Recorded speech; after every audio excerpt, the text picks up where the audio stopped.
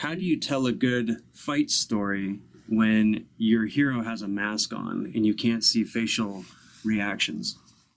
As far as that goes, that a lot of a guy in the suits, the suits actors, they train to perform in a way that you can see the expressions through their mask. So that let's say just depends on how they tilt their head, or like even it's not just turn, just if it's just turning the speed and the angle.